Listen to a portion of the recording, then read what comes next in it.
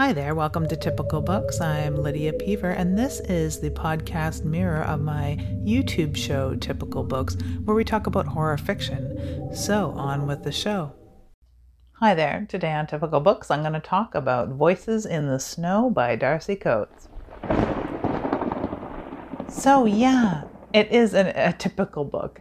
The back and the front don't necessarily match, although they do have this kind of delicate, almost sugar spun snow look to them.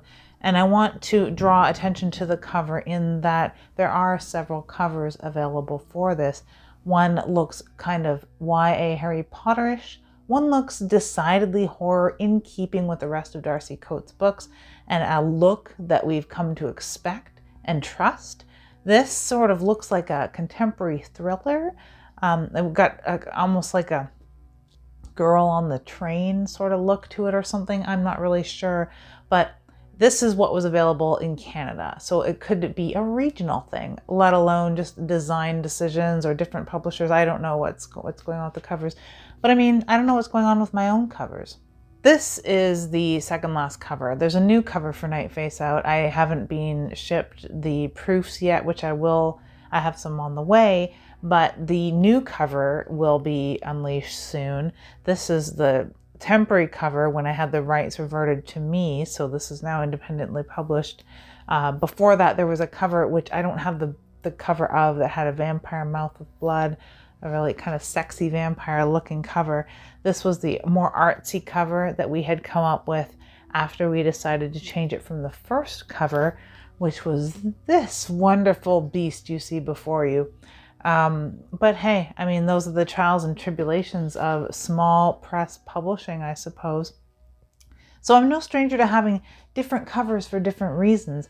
I just don't really know why this has different covers and it's a brand new book. There's something, you can understand about having different covers for books in different markets after it's been out a while, but upon its initial release, I always thought there was just one vision for the book, right? And that was what was used. I know sometimes there's differences in Canadian and UK covers. Nosferatu by Joe Hill had a whole different title. So I can understand that to a certain extent, but I don't think this has many different publishers. But I don't know, I'm no expert. What I do know is that I enjoyed it very, very much. Now, I live in Canada. It is balmy here, a balmy 25 degrees Celsius. I don't know what that is in Fahrenheit. I do have Fahrenheit on my phone for my American husband's benefit so that we can sort of speak the same language from time to time. But I also, it just stopped snowing here a week ago. I have Raynaud's phenomena, which is a circulatory problem, meaning that my hands, toes, nose, different extremities can turn colors. The worst is like a darkish blue. We're getting close to hypothermia a lot of times in my case when I'm shopping for groceries without gloves on in the produce section, let alone frozen. I rarely buy frozen just because I don't like touching it. But these are my mittens. So, I mean, I have a certain love-hate relationship with winter, let alone these massive beasts. They make a tremendous sound. It's insane. They're insane. You can't drive in these. I have boots that come up to my knees that are as insulated as these insane things that you can't drive a car in either. So I've got sort of like, when I read The Shining, when I watch The Thing, and now when I read this series by Darcy Coates, I'm always going to have this like vision of me freezing to fucking death in the winter, to put it bluntly. So it's only not been snowing here in Canada for a week. I hardly needed these this winter, incidentally. It was kind of mild, but I have them to save my life. So a week after the snow has stopped here, the week after we had a little blizzard. So not just like a few flakes that melted before they hit the ground. I mean like real snow.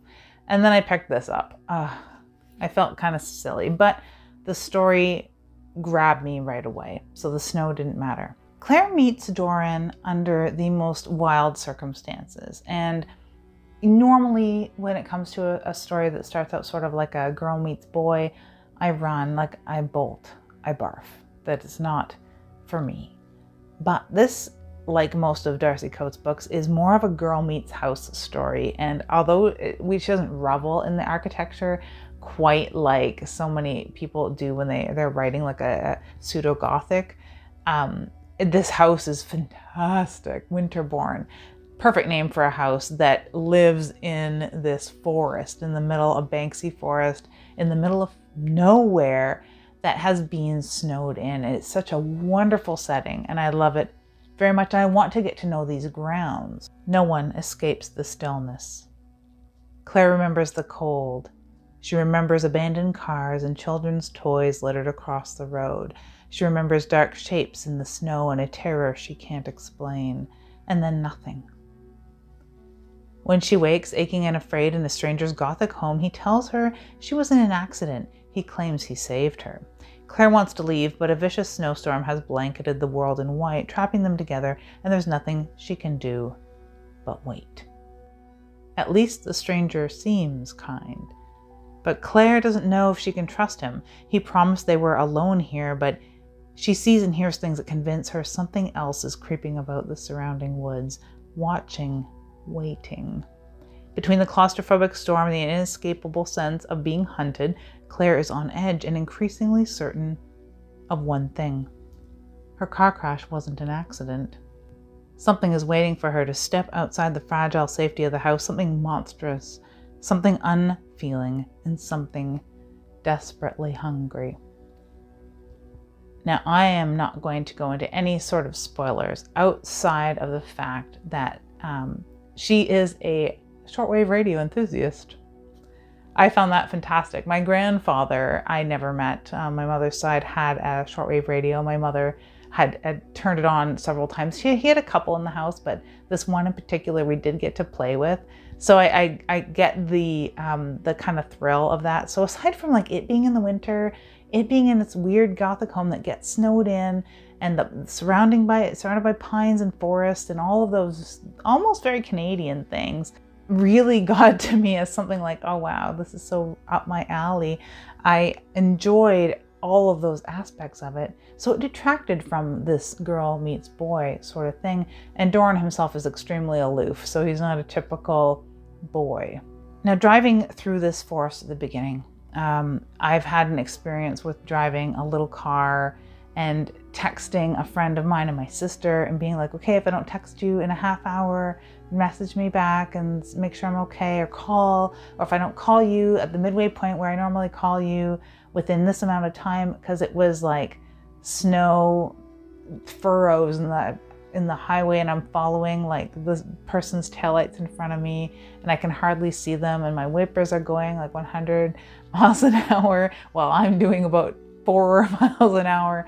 It was really, really, really rough. So I, right off the hop, really could see and envision this. It was written quite well in that sort of tension and the drive to drive through that sort of weather with a real reason. And the reason is kind of vague, but you get it. There's something wrong. She needs to go and pick up her aunt and drive to her sister's, and there's miles in between this. It's snowed out. There's no one else on the road. The plows aren't running. Everyone's kind of scared and on edge and saying that it's not safe to do this. And that's sort of where this begins. Something that is, you're already feeling tension, and it's done masterfully, actually. Then there's a car accident, and it's an awkward accident in that when Claire wakes up, she is injured, but we get a glimpse of the accident itself and some of the things that she was doing beforehand, and it just doesn't sit well with you as the reader. And in a way, you're in the same position as Claire, where not only does she not remember any of it, you as the reader were privy to a little bit of things that she doesn't remember, and it still doesn't add up for you either. And I really thought that that was a really good tactic going into this book. The description of the forest is sort of enchanting in that it's not an old growth, mystical forest necessarily, where you can envision a lot of like horror or fantasy taking place. And I'm thinking like the Black Forest or Sherwood Forest, those sorts of forests that are sort of that percolate when you're thinking of a forest in the middle of nowhere where this Gothic mansion may be. It's a lot like the planned forestry and forest, like arboretums and things like that, where all of the trees are in nice, neat rows. And I've always found those a little bit more creepy, so it's nice to see that used to its full extent. Not only does this logging road cut through this forest where most of it is lined, and it's an old forest, so it's all in rows, but the trees are very, very big, so it's very dense, very dark, and it cuts the wind and it cuts the snow, it probably cuts the noise. It's very, very large, so this road, even though it's very straight and very safe, is surrounded by a lot of nothing. And in the middle of this nothing is this mansion. The one thing that gets me about this mansion, aside from its size and it's snowed in when we really get into the heart of this story, so we don't get a lot of chance to really see a lot of it because they're kind of shuffling through this mansion, her and Doran, because they're stranded in it together and alone otherwise. They're shuffling through it and it's dark and it's cold, so they don't like really stop to explain a heck of a lot of it, but what we get to see is quite splendiferous, and it's a wonderful place. Plus it has an indoor wood furnace heated garden in the basement, which is fantastic. I come from a line of gardeners. I don't have a garden at the moment, but I like gardening. I'm a horticulturalist at heart, so I really like this. There's a few of my questions though, as far as the plot goes, and sort of a little bit of the research and things that don't add up entirely for me. There's only a few little tiny things in this that I'm sure if I would have scrutinized the passages that made me go, huh? I would have figured them out, or to read back. But it's such a page turner that I just found myself kind of plowing through it, so to speak. No pun intended. I just went through and skipped over the things.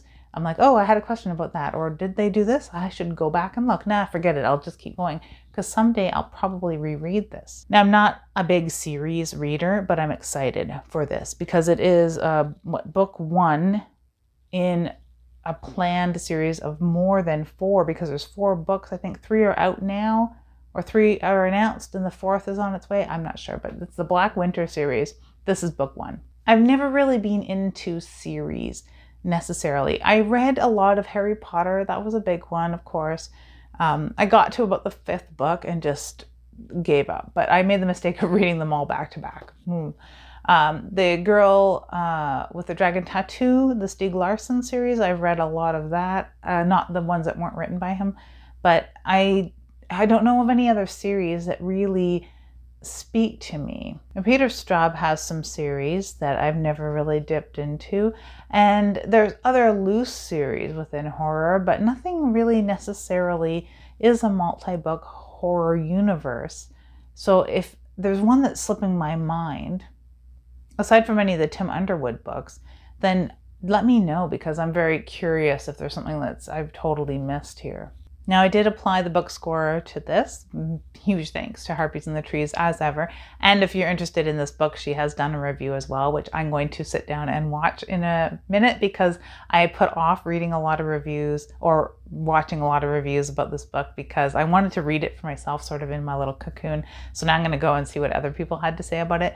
But yeah, she also developed the book scorer. So this scored a 95 out of a possible 114 in the book score. So very close to 100, which is basically a 5-star book. This is 4.5 according to the score. I give it bonuses because not only did the book entice me to read a series that is not entirely existent yet, it really, really spoke to me, considering I kind of hate the winter and I just got out of the winter, and the winter stuff is the last thing I really wanted to read right now. But I liked it so much, you know, so I give it some bonuses for that. So I'd have to say it's a perfect 5-star read for me. I enjoyed it very, very much. I also did have not a problem with the character development, and they're not necessarily one-dimensional.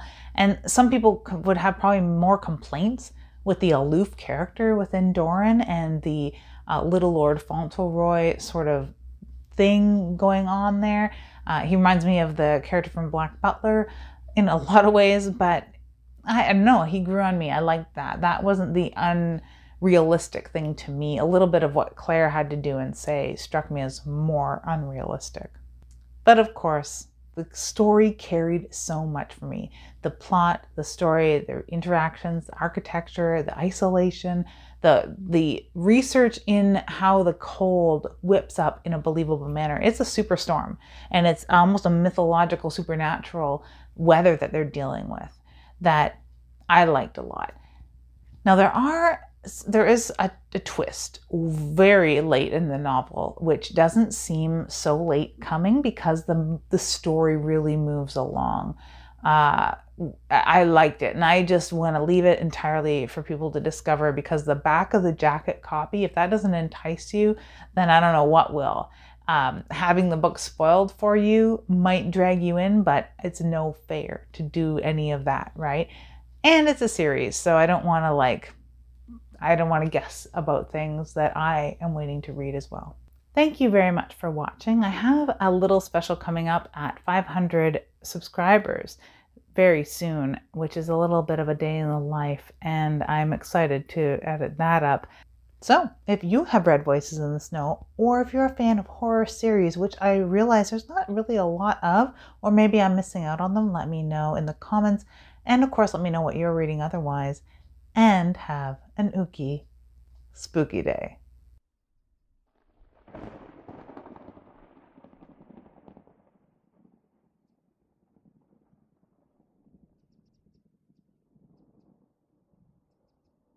If you are looking for something new to read, some insight or reviews of horror you have read, or even talk from a writer's perspective, I hope you enjoy this little show. Feel free to check out the YouTube version by searching Typical Books, or visit me at lydiapever.ca. Thank you, and have a dark, devious day.